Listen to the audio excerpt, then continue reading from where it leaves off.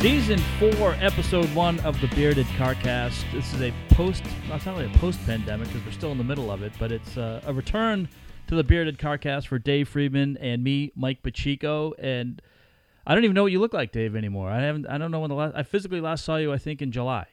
Was it July or June? I think Richard Gere is about how I look. Okay. That's fair. I mean, that's so the pretty pandemic's much, been good for you. Yeah, very good. It's been very good. Well, it certainly has been strange. You know, we both look back.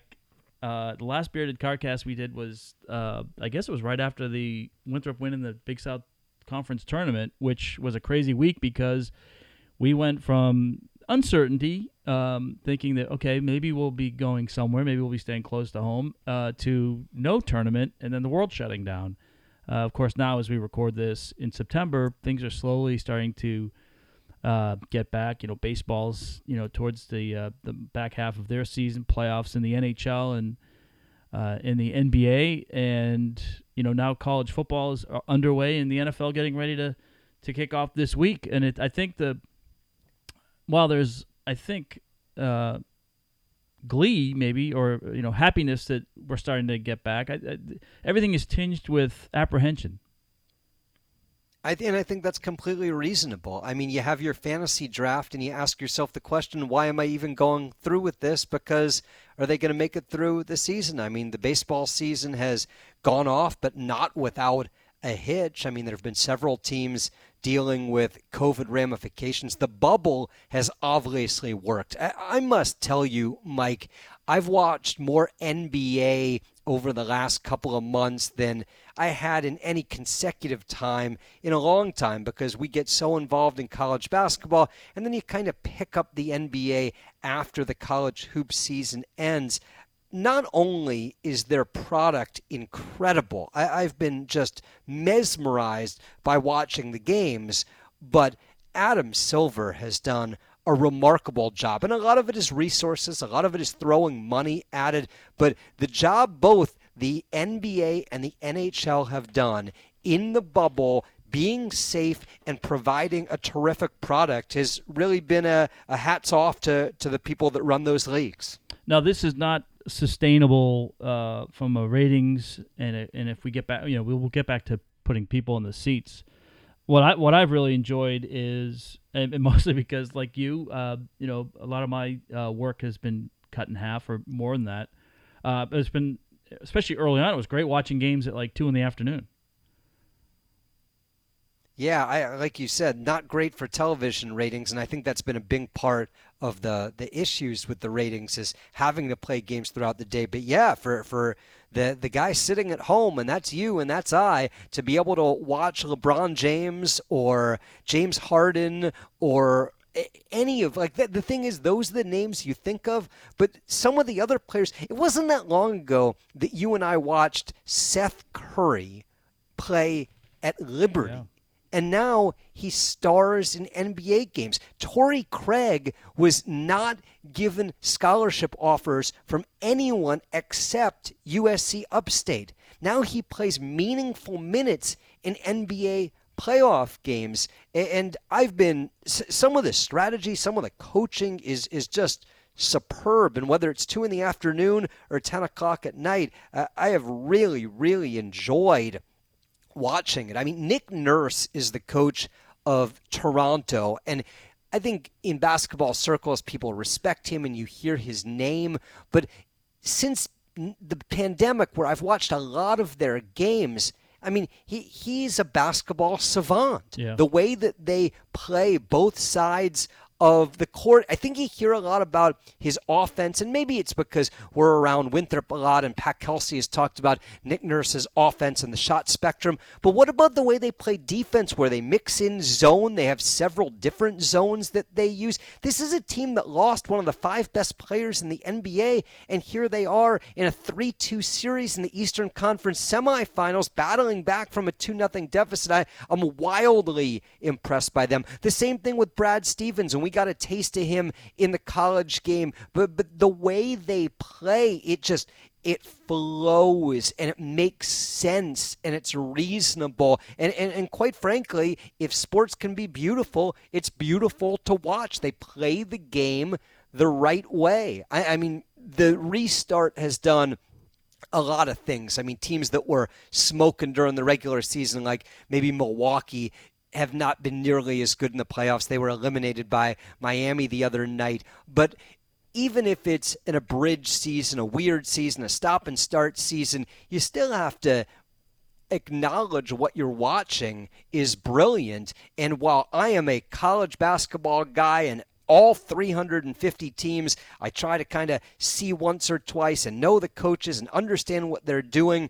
The argument that the NBA is a better product than college basketball is undebatable. It is an amazing product. Now, the problems still persist. There are games, not in the playoffs, but there are games that there's load management, players don't play, the regular season might be too long, things like that. But the level of play, the way the individual players, what they can do it's just amazing. It's going to be really interesting if college basketball comes back, and it comes back without fans. The things that college basketball and college football have going for them that professional sports do not have is the fans, the alumni, the cheerleaders, the tailgate, the band. If none of those things are present, it's not that I won't be interested as a diehard, but boy, if you only have a few hours to watch a sporting event, what would be the reason at that point to watch a college game over a professional game?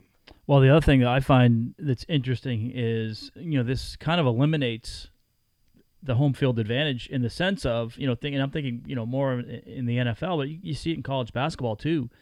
But with all, when it gets really loud and you can't, maybe you don't hear everything the coach says, or, if you're on the line, and you're in New England or you're in Indianapolis and it's crazy and, you're not hearing the right cadence, or you're not hearing the right checkdowns. And, in a bubble, you can't, there's no way to mimic that. And so I wonder if it in some minimal way favors the visiting team. Well, I think you're right. I mean, I think the less atmosphere is going to help out the road team. But, what is home field advantage worth? In the NFL, they claim it's 2.5 or 3 points, kind of the same general idea in other sports. So maybe now that's worth a point or a point and a half. I mean, I don't think that has an unbelievable difference. But when we start talking about the NFL games this week, the teams that would normally have big, loud crowds, well, yeah, that's going to be different. I mean, the Saints on opening day facing Tom Brady in New Orleans, it's going to feel a lot different when there's no one there. Now, there are some teams planning to have limited attendance. I don't know how big an impact that has either. You and I have broadcast plenty of games in 10,000-seat arenas with 600 people there. Yeah. I don't know that that's going to be a great benefit. Yeah, and I will say, though, competitively, there hasn't been I haven't noticed much. Watching the Bruins Lightning series, some of those games, when you hear people talk about, the fans really gave us a lift, and I think there is value in that, but the intensity in a lot of these games, I think, has been there, which is a testament to these guys as pros. I mean, they're obviously there to do a job, and but there's still a love of what they do, and that shines through. And I think the Celtics, Toronto. I mean, no, I was just saying, getting back to the you Celtics hit it on the head. Yeah, thank you. I tried. I mean. Well, someone once called you a true professional. Well, that's true. And that's what that's what professional athletes are. I mean, if you're broadcasting a game at Rupp Arena with 20,000 people, it's fun and it's cool and it's exciting. But it's really no different than broadcasting a game at the Templeton Center in front of 612. I mean, the broadcast is the same. The atmosphere is different. It makes sense to me that whoever it is, the Bruins or the Lightning or the Celtics or the Lakers, they're still going to play their A game. It's not real sensical that because Joe Blow is sitting in the seats, LeBron James is going to play better. That doesn't really make a lot of sense. Right. Not appreciably, but you could see it in spurts, though. If and it's more on a real micro level. But these guys are, they're the best in the world, and I think maybe that's what's been on display for people that haven't been able to watch as much. Or reaffirms what we've known about the NBA. I've enjoyed it too. I mean, I think it's been fun to watch. I know we may get into this later, or maybe we get into it now. We talked about best and worst of what has been so far in the pandemic for us. And for me, one of the best things has been just the amount of time that John and I have spent together, my son. And we joked. You and I joked about this a couple months ago, but you asked me so what's going on? How are you doing? And I said, well, I've become the gym teacher and the cook. But that's been fun. But I guess what's been kind of neat is seeing the joy in him in watching games. John is very much. He might not watch every game, but he knows what's going on. I mean, he's looking at YouTube, he's looking at Yahoo Sports, he's looking at all these different sports websites and reading stories, kind of like what we did when we were kids with the newspaper. But he's really gotten in because with me.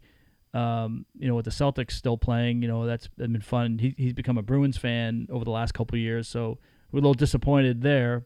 But it's been fun watching him enjoy watching sports. And sometimes we just you don't have busy schedules, and sometimes I'm not home around a lot when games are going on, so I don't know what he's doing. Is he doing homework? Is he doing But it's been fun to kind of see that kind of ignited in him, and it's kind of reignited me a little bit. It's hard to go.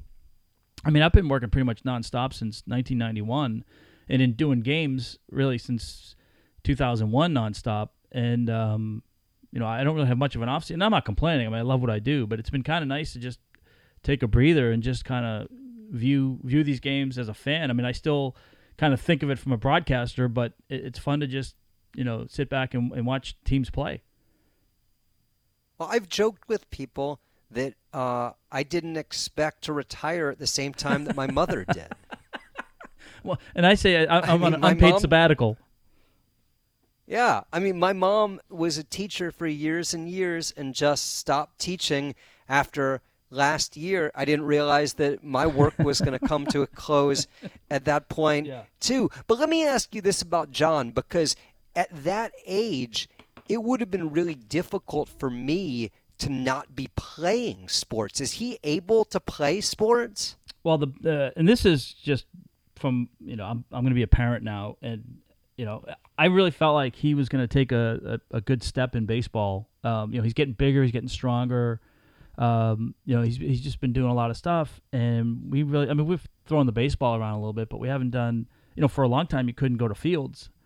Right. And we lost a spring season. Now they've pushed everything back. It's in school, and they're limiting participation. They have to, I thought about maybe having them with no football, have them do cross country, just do something. There were only 2 boy sports in 8th grade, and the other one was cross country, but they're limiting it to 15 kids, and I think there were 40 kids that were on the team last year. And I was thinking, well, that's not really. I mean, not that he would beat out these kids. I don't mean like that or get preferential treatment, but it's it's not fair for these guys who really want to do this, and you're just doing it to stay in shape. So anyway, long story short, we were able to.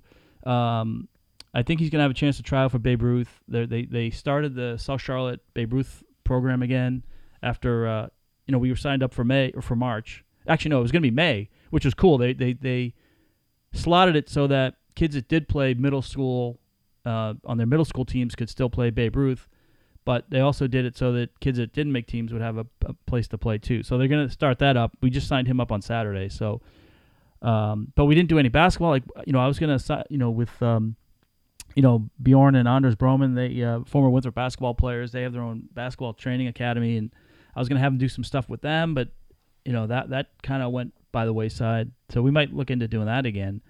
But the better way to describe it, Dave, is I feel like this was a little bit more like my childhood for him in that, we did some organized sports, but it wasn't nearly to the level of organization that it is now. And so it's been more like he's been with precautions and social distancing. He's been doing more stuff with the kids in the neighborhood, and he rode his bike a ton. And so, I mean, from that perspective, it gave him more of like a flavor of what it was like, maybe growing up 20, 30 years ago when, you didn't go out all the time and for dinner, and you didn't have practices 3 times a week. They had to be driven to and games and this and that and the other thing. So, I think it's been fun. It's been good in the sense of it's really slowed life down in a good way. And now, who knows how quickly or if we ever get back to the way things were. I mean, I think the goal and the design is that we do, but I think there's some things that have been nice in this as far as a pace of life. I think has been good. Now, it stinks not working, and I'm ready to get back to work. And with Panthers coming up, that's good, and hopefully with college basketball on the horizon, we'll be getting back to work. But I think it has been. I've had more time to reflect the last 6 months than probably any time in the last 20 years. As it pertains to the sports world, and in no way am I not recognizing or understanding that this has been incredibly difficult on a lot of families, and there's been a lot of loss throughout the world. But as it pertains to the sports world specifically, it is a little bit heartbreaking for the players who, not the upper echelon professional athletes who will be able to figure it out and play another year, but the lower level, maybe college athletes or the Olympic athletes who didn't get to participate and might never have that chance again. The seniors who lost out on their last year, or even if you're a Big Ten or a Pac-12 football player, maybe the right decision was made not to play, but you may have just lost out on something that you kind of thought about and looked forward to and were working towards for your entire career, your senior year, your final year, and that may go by the wayside now. I'm sure some of those players are going to be invited back to play next year, but at some point you might want to move on with your life. Not everyone, that's the single most important thing, and it's very tough. To me, if you were a football player and you had been practicing and you were getting ready to go and then the season ended, or last year if you were a college player and you have one shot to go to the NCAA tournament, and maybe you make the NCAA tournament like Winthrop did, and then you don't get to play in it. I mean, the world has bigger problems, but for someone that might have been a very good basketball player for a very long time, and they finally punched their ticket to the NCAA tournament, and then there is no NCAA tournament, and you're not good enough to be a professional, and your career's over, and this thing that's been the most important thing to you for a very, very long time is just gone. That's tough. Well, and in an era where we have really protected and supported kids and student athletes to fulfill their dreams, and that's great. And I think it's good that they have this opportunity.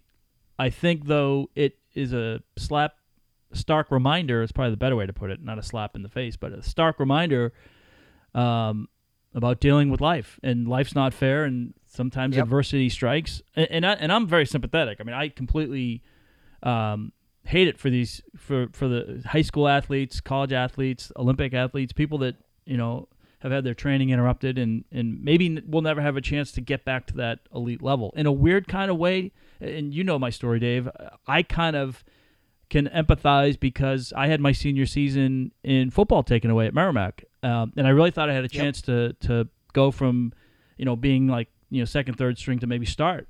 And long story short is that the school decided they didn't want to spend the money on football anymore. A lot of our schools were moving up to a Division III or Division II level, and our school said, no, we didn't want to do that, so we're just going to bag it. Of course, they brought the sport back 5 years later, but that's another story here or there.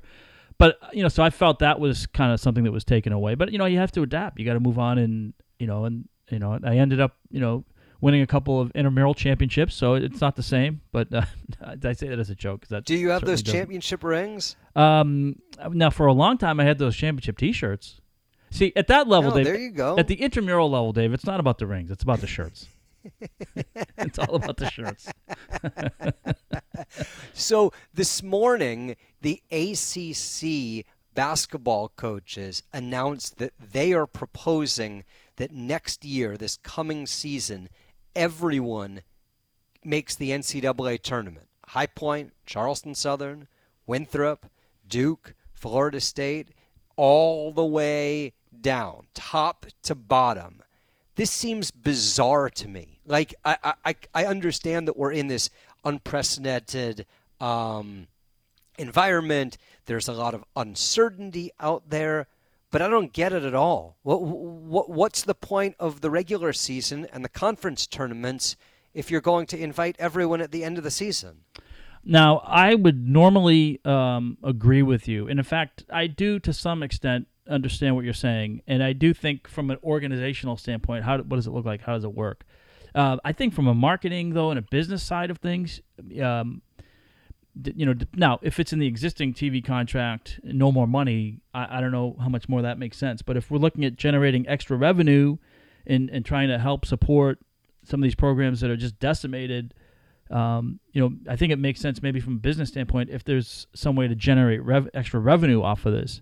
Now, that's a huge number, though, Dave. I mean, are we talking a bunch of play-in games first and double, triple buys? Like, I don't know how – organizationally, I do have questions on how it would work. Yeah, well, I mean, I don't think anyone has that answer. I don't even think the people that proposed it have the answer as to how it would work. But, yeah, I mean, there would have to be playing games. I think the thought is that the non-conference season might go up in flames or be some sort of deal where those with resources are able to play in a bubble. Those without may not be able to, so teams might be playing different numbers of games. There's a possibility that you could have some sort of interruption, whether it be non-conference or conference season, and yada, yada, yada. But I don't think we're there yet. Like to me, let's figure out what the season's going to look like and then figure out what the postseason is after that. And if you're only playing conference games, the argument goes, well, then we can't compare conferences to conferences because we don't know what they did out of conference, so how can we equitably fill the tournament?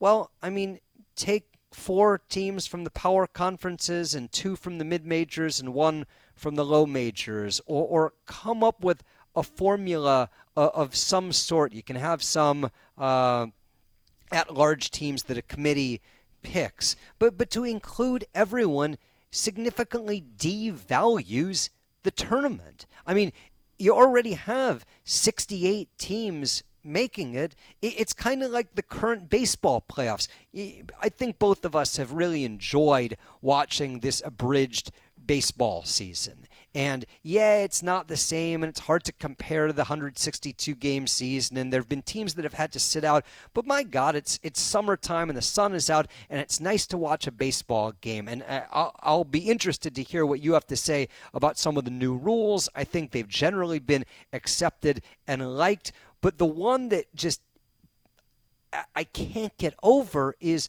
all of the teams that are going to make the playoffs. You have taken what is an achievement, something to feel good about. Our team made the playoffs to, basically half the league makes the playoffs. Anybody that's decent gets in. I just hate that. And I understand that it's a money grab. More postseason games equals more revenue. But once they get that more revenue, I don't think it's going anywhere. And to me, that has always been the great difference between the NFL and baseball, where if you made the playoffs, you had a good season, and the NHL and the NBA, where half the league gets in, and you better win a series or two to feel good about yourself.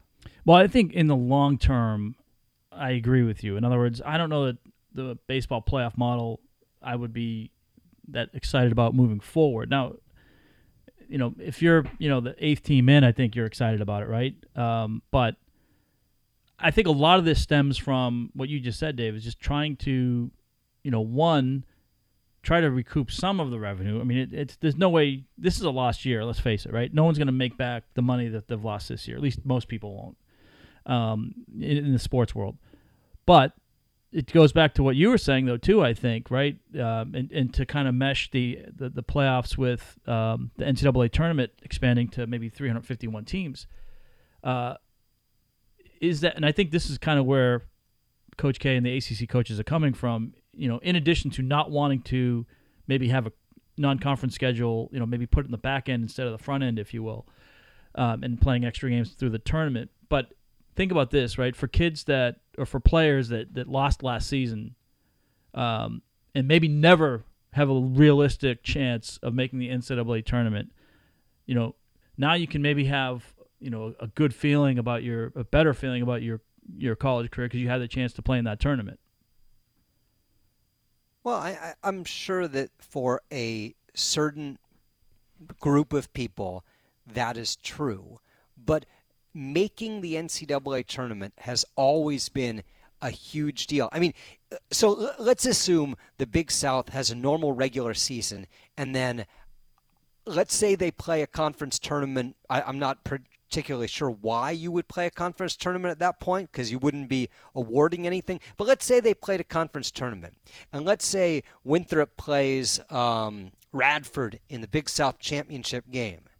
I mean, all of the excitement that you have of a berth in the NCAA tournament being on the line goes out the window. So at the end of the game, if Radford wins, I can go, and the final score, Highlanders 68, Eagles 62, Winthrop is going to the NCAA tournament. I mean, that doesn't make any sense. Right. It makes, I'm sure there's seating and buys and stuff like that. It just really makes the year meaningless. Like, what is the point of playing the season because everyone's getting into the postseason? But I will say this, Dave, though. Isn't it also, extraordinary times call for extraordinary measures? Absolutely. Like, I don't think this is something that I would be in favor of on a yearly basis for what you just enumerated. I completely understand that. And this is sometimes maybe where you and I, and this isn't a bad thing because we're two different people, but we think differently, right? Sometimes you're a little more analytical. Hold on, we are? Yeah, I know, right? I mean, some people think we're a lot alike, but... and I tend to be more the touchy-feely, emotional guy. And so I think in this case, I can see for 1 year, for what I just described, is, giving some positivity to student athletes that, didn't have the chances or would not maybe in a normal situation have opportunities to play in a tournament. And I think from a player perspective, I don't know if the players would care as much. In other words, the high major guys probably wouldn't care as much, right? I mean, they're going to play most of them are going to play in the tournament anyway. But they're going to play teams that maybe they normally wouldn't play. I don't know if that probably isn't as much of a draw for them as it is for a school that in a one bid league particularly. If you're not in the upper echelon, or if you don't catch fire at the tournament, we did see that. We've seen that in the past in the Big South tournament. A fairly mediocre Liberty team got hot in the tournament and won it all. I think those opportunities are there. It's probably not as much as it would be in a normal 68 tournament. I mean, it's unrealistic, I think, or not realistic that you're going to see some of those teams at the bottom with upsets of bigger teams. But who knows? I think I would say this. So just to wrap up my portion of this, I just think it's in a 1 year, the kind of year that we've had. If it gives joy to some fan bases and some student athletes that wouldn't have the opportunity, I'm okay with it. I wouldn't be in favor of going that deep in the future, but I think a 1 year after what we've gone through, maybe it is something that could unite people from an excitement standpoint. And if you did have some crazy Cinderella upsets, I think that could be good for people. And Mike, that's why the Bearded Carcast is back, to bring joy to the masses. That's right. Carlisle's and about 6 other people have missed us dearly. Yeah. I mean, it's all about feeding the masses. I mean, I can't tell you how many emails and texts and phone calls I've had in the last 6 months about where has the podcast been. And by I can't tell you, I mean I'm waiting for them to come actually, our way. but no, it's you're being somewhat facetious. But from time to time, I've had friends go, "Hey, what's going on?" It's, what?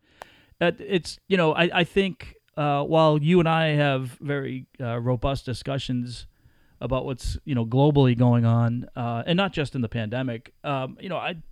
this isn't about that. The Bearded Carcast really, sometimes we do delve into social issues and political stuff, but we didn't want to get bogged down into that. This isn't the forum for that, or at least not for us. I mean, we could do something else, I think, but this is really, the genesis of this. And if you are listening to the Bearded Carcast for the first time, it was born out of Dave and I covering Winthrop basketball, going to a lot of road games together. Because we're broadcast partners, and we had great conversations in the car. And we thought, hey, this would be kind of fun and interesting, and maybe a little bit unique. And most of the time, we are driving in a car. In the off season, obviously, we still haven't done that, and probably wouldn't be recommended right now. I don't think we could. We'd have to get like a van, and to be 6 feet apart, right? Yep. But. Yep. So, there was no sports going on, and so I think we felt like, and sometimes we take about a 2 or 3 month hiatus in the summer anyway. So it just came a little bit early this year, but we're back. Well, some of the fun things we've done in the summer have been, interviewing, the Eric Spanbergs of the world. Yeah, well, we can interview, remotely, but part of the fun in that is seeing an old friend and getting together and maybe grabbing lunch before or after. And, we're not able to do that. And if you're not able to do something the best you can, sometimes it's still worth pushing forward. But, this to a large degree is something that we just enjoy doing. And if we can't enjoy it to the best of our ability, there's no particular reason to do it. Now, that being said. Okay, no, continue. No, please. No, I was just going to interrupt by saying that the Bearded Carcast home studio is being remodeled right now. The kitchen is yes. So the next time you're here, when you're able to come to the house, it's going to be a completely different look. It's going to be we have a screened-in porch coming in. That's been quite a project. It's been quite the project, and that's the other thing I've been spending. But that might be one of the worst, best and worst, right? Because we're excited about what's going on, but I literally. Have not had a kitchen in about 28 days. I mean, this is an amazing time to get home projects done. I mean, there's a great opportunity when you're not busy with other things, you're not bogged down by lots of responsibilities. It's a great time to work on your house. We've done some of that here as well. Yeah, I mean, we needed to do just some general stuff and some bigger stuff because we're going to be in this house, so we figured. Let's spruce it up a little. It's been time. We were in the house 18 years, and we've done some modest stuff, but it was time to kind of do some things to modernize the kitchen, and the screened-in porch is going to be that may actually awesome. Weather dependent or weather permitting. That could be the new podcast studio. Well, and that, because it's outdoors, would be a lot safer to do a podcast in. Now we're talking. Oh, that's true. Be 6 feet apart on the outdoor deck. That could work. We could. So you're going to love this, right? So and you are like this too a little bit. So when it comes to a lot of things, I hoard a lot of. I shouldn't say hoard, but one of the good things about this shutdown has been I've gone through and just thrown away a lot of junk. And I know you love doing this. You love sifting through things why do I have this? I had media guides from like 2008. I'm like, what are they doing here? They're just taking up space. So I dumped a lot of. I've taken this time to really to declutter the house. Kind of like not quite decluttering. Yeah. It's not quite like decluttering the Twitter account, but I love doing that. I know you like doing that. That's like one of my favorite, like if I'm not in a good mood, like can I run out a few of the people I follow on Twitter and kind of be more efficient with it? Yeah. Love doing that. So, but one thing we do, and it's smart because, in fact, putting this together so that we could tape, we're using a new system than we have in the past. And so I had to get some cords. Our first iPad, when we first started doing our remote, like our videos on the road, our on the road videos, we used it was a long mic stand that I could put in an attachment to hold the iPad. And now since we have had 2 or 3 different tripods, and we finally found a tripod that we like, so the mic stand has basically been kind of obsolete over the last 2 years, but we still bring it because you never know what we're going to need it for, right? So John just started playing the guitar. We got him a guitar for his birthday. And, awesome. So he's playing the guitar and he's having a tough time, like, because he was using an app to help him before we could, because we not quite comfortable with lessons yet. Like, I think that's the next step. Yep. And we want to do lessons, but Yep. we got to figure that out. But anyway, so he's been doing this app, and it's just awkward for him because you have to hold the guitar with two hands, and he's trying to like. So I said, wait a minute, I have a little iPhone thing that will connect to the mic stand. So I connected it to that, and then I put his phone in there so he can it's eye level, so he can hit play and then start playing the guitar. Love it. I'm good technically. That's outstanding, and I very good technically. I'm not so sure though that if he gets good on the guitar, or quite frankly, even if he's terrible on it, he might want to create some intro music for this Bearded Carcast. It could be an in the family sort of thing, and we wouldn't have to worry about rights fees either. Exactly. Well, it would be an original piece. Maybe our mass audience would listen to it and someone would want to buy some John Pacheco originals. Yeah, I love it. We've gone much too far, Mike, though, without inviting our listeners to email us at beardedcarcast@outlook.com. I'm sure that you've been on top of the email, and we've probably received several offers of hundreds of millions of dollars from people in far-off lands in Africa or wherever those... Kuala Lumpur, I think, is where we're pretty... Well, there's a lot of money in Kuala Lumpur, I think. I feel like Jason Killeen played professional basketball in Kuala Lumpur for a short period of time, though I could have that wrong.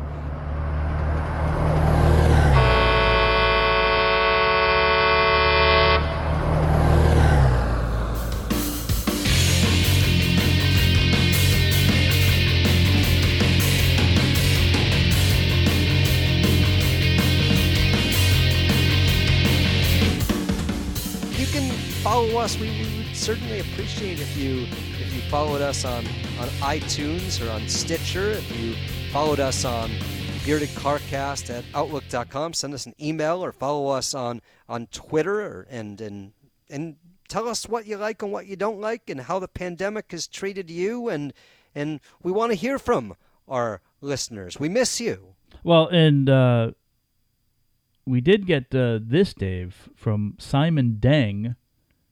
At hotmail.com, payment has been transferred directly to your bank account. You should receive the payment within 2 days.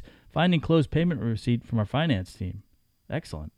Well, when was that sent? That was sent actually today at 5:30 in the morning. Okay, so it's September 9th. So you expect that payment Friday? I'm hoping for that. And now, I think we've heard from Victor Carlos Navarro before. But he says, good day. I hope you and your friends and family are doing well amongst this pandemic. It has come to be a strange time as well. He's the senior staff at this bank. Kindly respond to this email for a business deal. So this is kind of like a hook without the worm. It's not like, it's not like. Sounds legitimate. Yeah. I mean, seems legitimate to me. I mean, there are a lot of people struggling during these times, but if you invested, in the 5 huge stocks, the Apple and Netflix and Google and those sort of things, you could be bringing in a lot of money, and I'm not surprised that those people that are of great means are reaching out to the Bearded Carcast to see if they can help. I mean, you and I haven't done a ton of work over the last 6 months, and it's nice to know that people across the world are concerned about us and are willing to lend a helping hand. Yeah, still looking for those business opportunities. And Dave and I are very comfortable. Yeah. If you have an offshore, if you have a big windfall offshore of 70 or 80 million that you're trying to unload, we'll take 25 million of that. Yeah. Right. Yeah, I mean, we'll do what we can. We'll make it available. Yeah, I mean, and with that 25 million, how much of it are we going to bet on this week's NFL slate? Because the NFL season is here, and I think in large part we're restarting the podcast because you and I both enjoy the NFL. Of course, you follow the Panthers closely, but because of no preseason games, to a small degree, it feels like it is sneaking up on us. But I'm very excited, and I don't know if they're going to have COVID disruptions or not. But Right. but in terms of getting ready for the year and the things that you normally do, looking up stats and players and coaches and seeing who's moved teams, and we're now a day away from the opening day. I'm excited. I'm looking forward to watching professional football, and maybe a part of it is I feel like the professional basketball and the professional hockey has been so good. The quality has been so good. I don't have any reason to believe the NFL is going to be different. Now, maybe they're going to have the issues that baseball does, and maybe there are going to be games canceled and players at the last minute that can't play.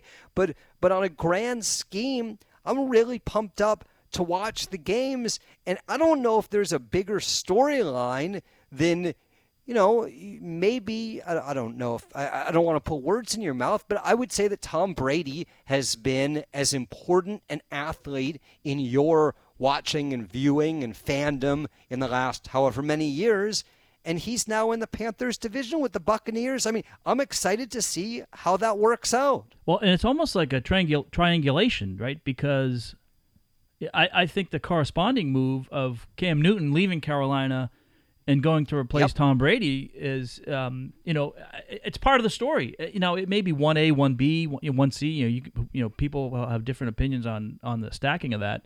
I mean, I agree with you. Tom Brady is kind of the glacier moving. I mean, that's a huge move. And then you bring in, Rob Gronkowski and under Bruce Arians, and then you have Leonard Fournette in a division that already had a really good Saints team. I mean, I think I am very intrigued to see this. And I think, nationally, I think the narrative, Dave, is, all right, now we're going to get to see whether Tom Brady was the reason for all of this or whether he was a system quarterback. And I think that's going to be a big question. I think that's something people will be looking for, at least in the first couple of weeks, to see how that plays out. Well, I mean, that's part of it, but his age is a part of it too. If he is not great, and I anticipate him being not great, but probably good or capable with some very good moments, I mean, part of it is going to be he has passed his prime, and now he's playing with tremendous weapons. Bruce Arians is an unbelievable offensive coach, but if he is kind of up and down, that doesn't mean that he was made because of Bill Belichick. He played the prime of his career in New England. Now he's a different player in Tampa. It also is going to say a great deal about Bill Belichick. What is his offense like with Cam Newton? How are the Patriots going forward? Let me ask you this. Are Please. you more excited to watch the Buccaneers play or the Patriots play? Oh, that's a great question. I think for me, it is almost 50-50. Only because, for 9 years, I covered Cam Newton, and I saw that guy make some amazing plays.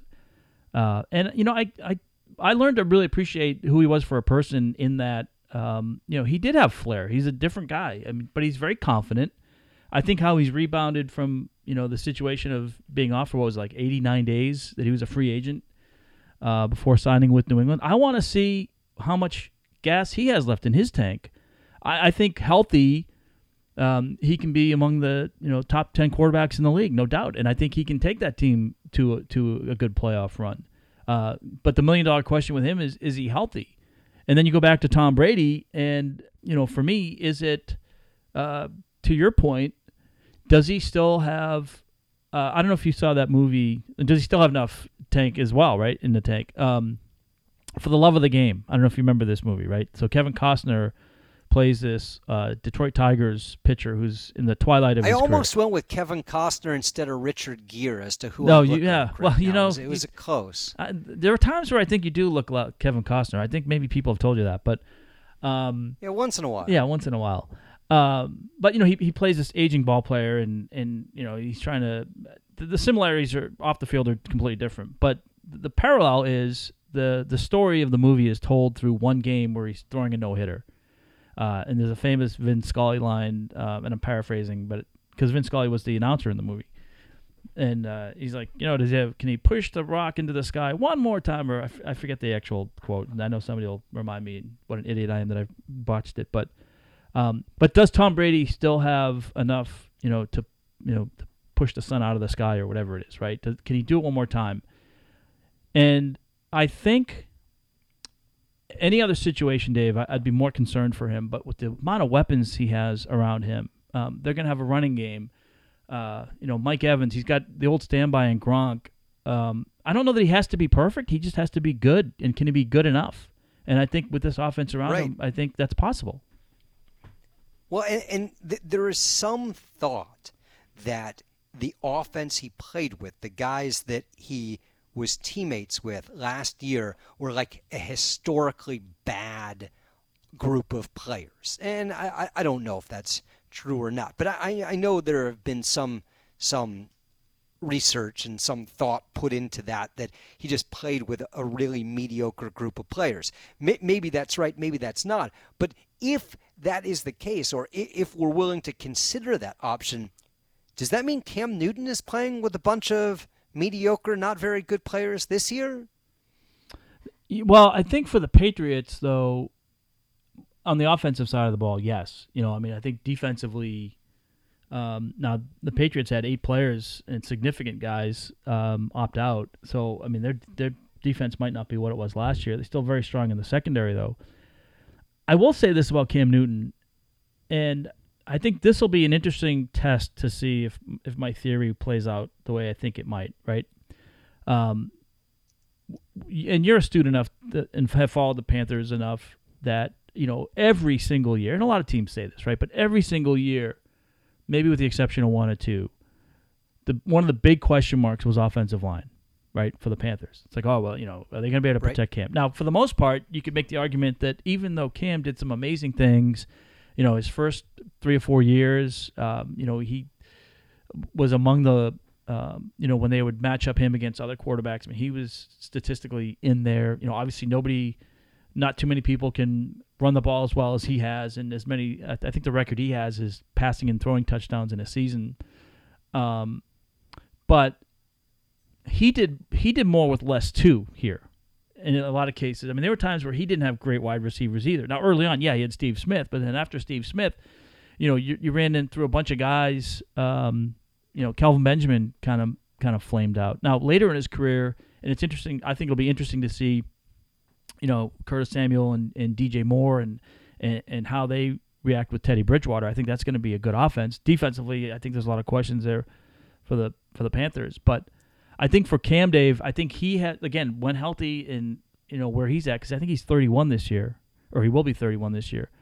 Can he still make up for deficiencies in other places? I think they're going to be very strategic in how they run him. I don't think they're going to take the running game necessarily out of his toolkit, but I think it's going to be very strategic when he does. And, of course, one of Cam's best plays is the broken play. How many times did we see, particularly on 3rd down, where it looked like, he would turn a sack into a 20 or 30-yard gain.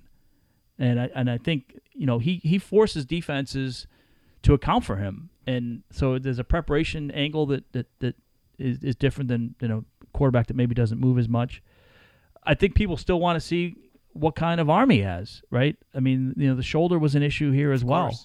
So, I think it's great storylines. And I think, and I hate to, be like this too, but from the reaction I've heard from my friends and family in New England is it's been mixed. It's been a mixed bag. Some people think it's great, and some people aren't really sure what to think. So, I think that it's going to be interesting. Because here's the thing: I could see he has the type of personality.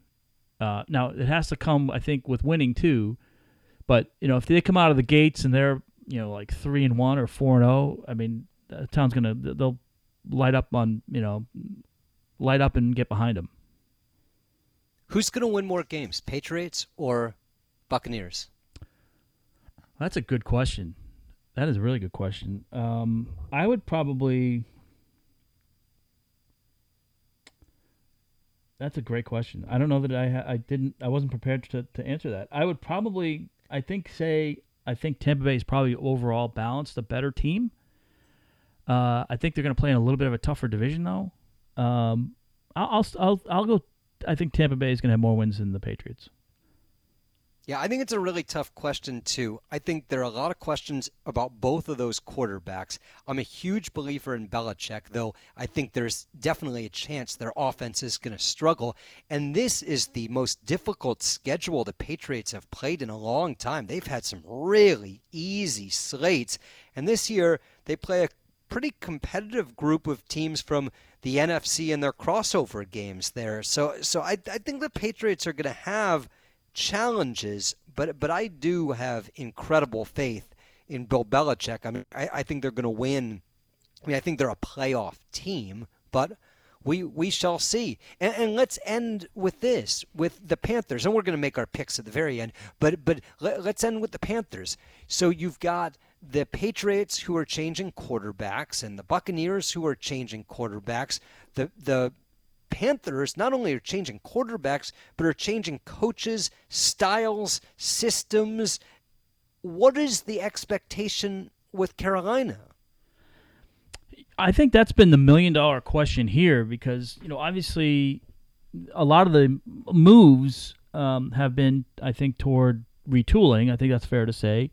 But it hasn't been called a complete teardown, right? I mean, and even ownership, David Tepper said, look, we want to put together a sustainable model that we want to be successful off the bat. And I think they understand that, particularly the way the division is. It's going to be challenging this year, right? And I think the goal is to try to be as competitive out of the gates as possible, win as many games as you can this year, and try to put together a system that you're going to have sustained success, or at least be able to on a fairly regular basis, have that sustained success. I think what the Patriots have done over the last 20 years is very difficult to emulate. But I think I've shied away from thinking about this, Dave, because I don't have a good answer. Because people always ask, well, how many wins do you think the Panthers are going to do this year? And usually, the last couple of years, it's been not last year, but it's been. I was confident that they were, maybe a 9 to 10 or 11 win team in some of the past years. This year, I have no idea. I mean, I think they're probably in a 6 to 8, 6 to 9 game window. But the 9 would have to be, a lot of things would have to fall into place for that. And for them to win 10, I think with the competition in the division, they've struggled against Atlanta over the last couple of years. Not that Atlanta's going to be great, but you look at New Orleans and you look at Tampa Bay, and those are 4 games right there that are going to be pretty difficult. Yep. Do you have any grandiose thoughts? Do you have a team that you think will win the Super Bowl, or a couple teams that you think are underrated or overrated? Do you have any players you're particularly looking forward to? I mean, I know no one really talks about the Broncos. I think their rookie receiver Jerry Jeudy is going to be terrific. I mean, he was an unbelievable college player at Alabama. Yeah. I think he's kind of the second Anquan Boldin. He catches everything that comes his way. And I mean, I'm not saying that he's going to be Michael Irvin number 2, but I think he's going to have a really good season. I think teams with first-year coaches are really behind the 8 ball. I mean, trying to put in a new system in this bizarre off-season with the pandemic and no preseason games. I think the quality play early in the year might be sort of mediocre because you haven't had that continuity and consistency in preparing for the season. But is there anything in particular that jumps off the page to you? Well, one thing I do want to add, and dovetailing off what you just said, because I tried to bring it up earlier and we were in the conversation, we moved on from it. I would be very interested to see what the first 3 to 4 weeks look like, because what you said, right? I mean, teams have really, outside of scrimmaging amongst themselves, they really don't know. A lot of teams are still trying to figure themselves out. And you do have a lot of situations where there has been change, and not so much head coach change, but what you mentioned, Tampa Bay, new quarterback, New England, new quarterback, Carolina, new quarterback. I think, to me, I think that maybe favors a team like the Chiefs early on. Yep. I think they're going to be very interesting to look at. I mean, they would be, if you had to tell me, 2 teams that were going to be in the Super Bowl, they would be one of the 2. In the NFC, I would probably maybe say Tampa Bay. Just kind of thinking off the top of my head on that one. I'll be honest with you, I'm very interested in kind of the three situations that have kind of a closeness to me, which is I'm interested to see and hopeful that Teddy Bridgewater has a good year. He's a great story. I liked him when he was at Louisville. Obviously did well filling in for the Saints last year, coming back from injury and when he was with the Vikings. So there's a good story there. And I think Panthers are a team. I think they're going to score some points. I think they have a chance to score some points. Defensively, who knows? I mean, the defense was completely made over. No Luke Kuechly anymore. They do get K'Wan Short on the defense. Secondary, there's some issues. So the Panthers, I think, will be a work in progress. I'd like to see what happens with New England. Obviously they've had a lot of turnover with guys opting out. Cam Newton being really playing. He's on a 1-year tender and 1-year waiver. I mean, he's trying to resurrect his career and try and get one final big payday. And then, Tom Brady, does he have a chance to light the spark somewhere else and win somewhere else? And that's an interesting story. So those three are kind of my big ones. I do think the Chiefs are interesting. I mean, that was just a fun team to watch last year. But I do think, Dave, that this first 3 to 4 weeks is going to be very interesting. A lot of times pundits will say, one of the things you hear very common is, team makes its biggest improvement between game 1 and game 2. This year it might be biggest improvement between games 1 and games 3. So I don't know. And that assumes that we have games 2 and 3. Well, yeah. I mean, that's a fair assumption. I would say this though. I would say, just the way things are trending. I mean, obviously, nothing is certain in this age, right? But I feel like the way things have progressed, I think we're more likely. I think we're more likely to be okay the first couple weeks, and then maybe issues starting if they start opening up to fans and things like that. But I know the Panthers have put a pretty good bubble around the players locally. Yep. There's, we were driving by the stadium the other day. We have a new mechanic. Our mechanic closed, so we went to a new guy, and it's down by the stadium, and drove by. And I had known this just from talking to people at the Panthers, but the parking lot that we would normally go into for like locker room and things like that, that's only football players.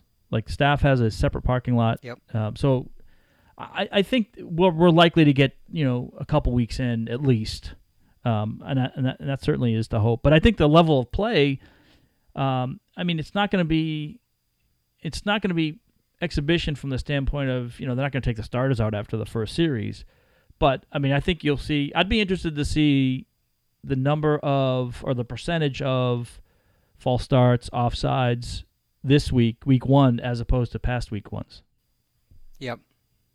Particularly early in the year, I think there's a huge advantage if you retain a core of your players and coaches from a year ago. And my pick of the week against the spread is one of those teams that has just about everyone back. It's Sean Payton and Drew Brees and a New Orleans team that I think is really the class of the division and one of the 2 or 3 best teams in the NFC, probably along with San Francisco. They're only laying 3.5 against Tampa at home, and I think that Tampa is a hype machine with Brady and company. I certainly think the Buccaneers are going to be able to score some points, but I don't think their defense is particularly good, and I think New Orleans will outscore Tampa Bay in week 1. A couple of other things that I'm looking forward to are teams that might kind of have a little bit of a bounce back this year. I think Pittsburgh has always been a terrific run franchise.